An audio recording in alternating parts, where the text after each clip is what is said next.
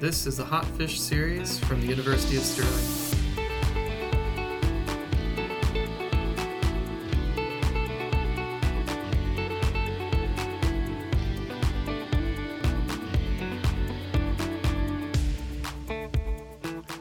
Hello and welcome to the Hot Fish podcast series. Today I'm talking to John Bostock, Warren Turner and Amaya Albalat about their recent paper, Mixed-Sex Tilapia Can Perform Competitively with Monosex Stocks in Cage Production. John Bostock is a research fellow in the Institute of Aquaculture and lead author on the paper. So John, what's the background to this work? Tilapia is one of the most important aquaculture species, contributing to food security and economic development throughout the tropics. For practical and economic reasons, hatchlings commonly receive a short period of hormone treatment to produce all-male stocks for grow-out. Whilst the quantities involved are very small and result in no detectable increase in hormone levels in harvested fish, there are some regulatory barriers and ongoing concerns on grounds of welfare, staff health and safety or environmental effects. As there have been genetic gains in the strains used in aquaculture, together with changes in feeds and culture systems, the team set out to revisit the need for using sex-reversed fry. The potential alternative strategy using mixed-sex production was therefore examined through a practical growth trial at Nam Sai Farms in Thailand and economic modelling and nutritional research at the Institute of Aquaculture.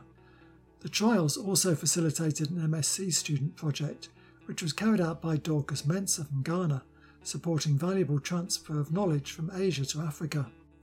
So Warren, you are the MD of Nam Sai Farms in Thailand. How were the trials set up? We decided to compare the growth of mixed-sex tilapia against monosex tilapia in cages.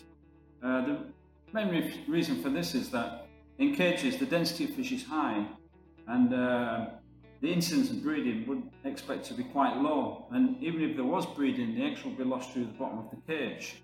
Nam Sai's beginning strain was chosen as at the time it was our fastest growing strain of Nile tilapia and preferred by cage farmers for this reason. We decided to locate our cages in the Bampakong River in front of one of our farms. The reason is that cage culture in rivers is a common method of raising tilapia worldwide.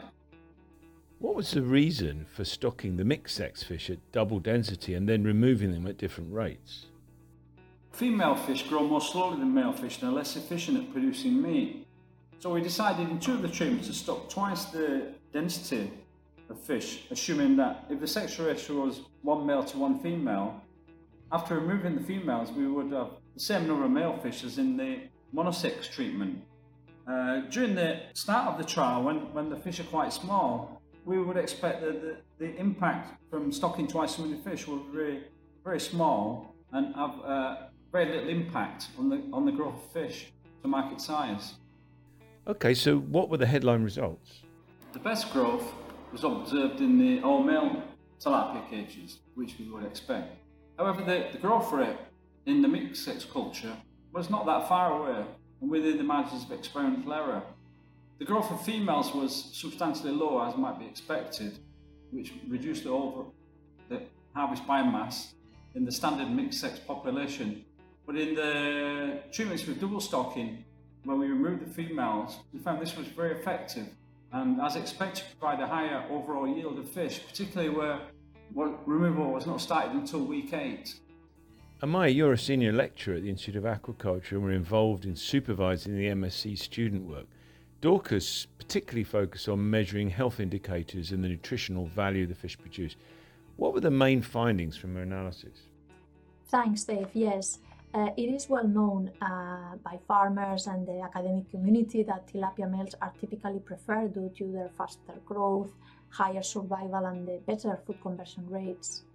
Our results show that actually cages where the females had been graded out at 4 and 8 weeks showed very similar results in terms of the weight at harvest, the survival and the food conversion rate when compared to the hormone-treated fish.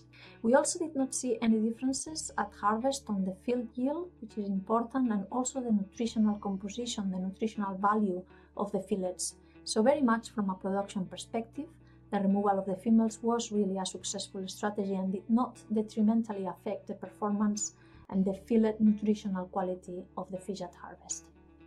Overall then, the trial showed that by using mixed-sex fry and overstocking at the start of the grow-out period, and then with subsequent partial harvest of the females, there was no significant compromise to male growth.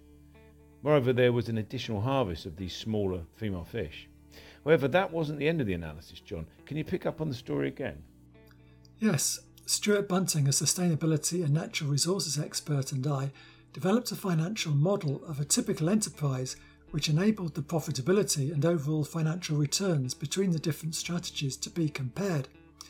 This showed that the production of monosex fish was the most profitable strategy given market prices in Thailand.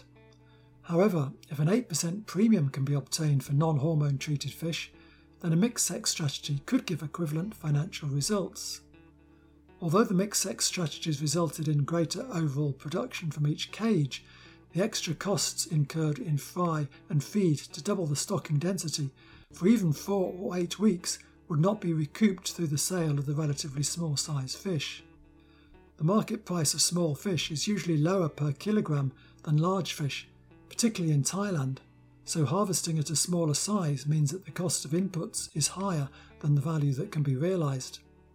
Another route to profitability might be for the small females to be sold for potential brood stock, as these can command much higher prices. However, the demand for these is limited and may be constrained by biosecurity concerns. So we can see why this strategy hasn't proved attractive to producers in Thailand, but might it prove more interesting elsewhere? Yes, we can see this being more interesting for larger commercial producers that are targeting more sophisticated urban or international markets sensitive to messaging on production methods, particularly if producing in areas where smaller female fish could find a ready market. For instance, prices per kilogram for small tilapia in African countries can be double that found in Asia. For a large company, supplying local rural markets as well as urban and international markets could be important for future social licence. Thank you, John, Warren and Amaya, for sharing these findings with us. I know there's already follow-up work on this going on in Kenya, but we'll leave that for another podcast. It only leaves me to thank Namsai Farms, Sainsbury's and Growbreast Group Limited for their financial support, and to you for listening in. Until next time, goodbye.